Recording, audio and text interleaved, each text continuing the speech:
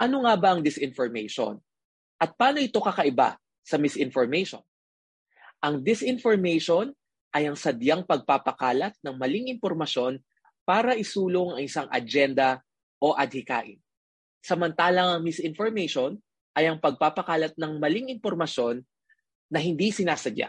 Maaaring ang impormasyon ay hindi nasuri o na-verifika, ngunit ikinakalat bilang katotohanan.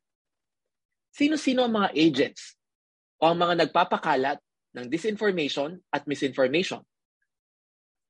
Maaaring ito ay mga organized o organisadong grupo, mga bayarang trolls o yung tinatawag natin troll armies.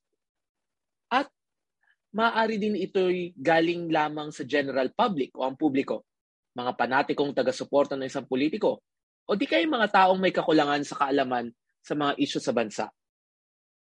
Sino-sino naman ang target ng mga kampanyang na may kinalaman sa disinformation? Ang mga target nito ay sumusunod. Una, mga lehitimong institusyon.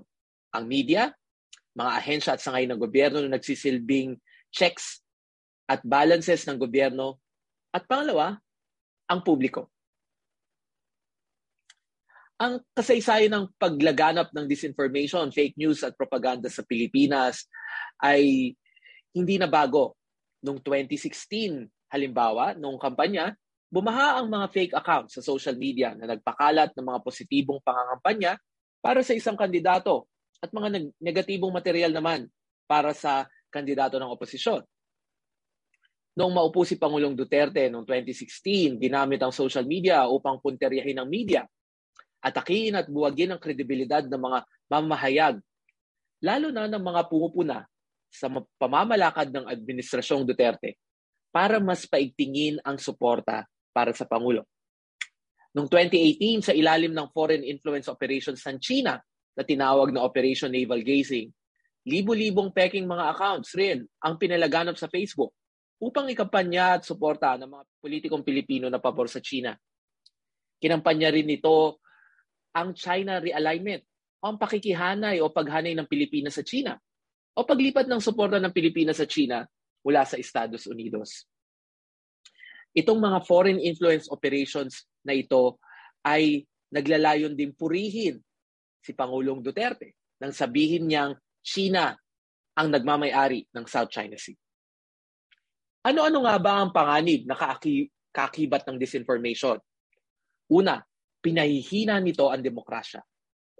Ang impormasyon ay isa sa pinakamahalagang elemento ng isang demokrasya at ang pagpapalaganap ng disinformation ang siyang lumilikha ng pagdududa sa ating mga institusyon katulad ng media na siyang nanunuri at nagsisilbing check at balance ng pamahalaan. Pangalawa, pinapahina rin nito ang integridad ng ating eleksyon. Dahil na rin sa fake news at sa mga algorithm na nagbibigay daan sa mga echo chambers, pinipigilan nito ang kakayahan ng mga botante upang mas makabuluhang makipagdebate o makipagtalakayan. Pinipigilan rin ng disinformation ang pag-access o paghanap, paglakap ng mga mapagkakatiwalang impormasyon sa mahalagang usapin sa bansa na siyang kinakailangan sa pagdidesisyon kung sino ang susuportahan ng taong bayan para sa halalan.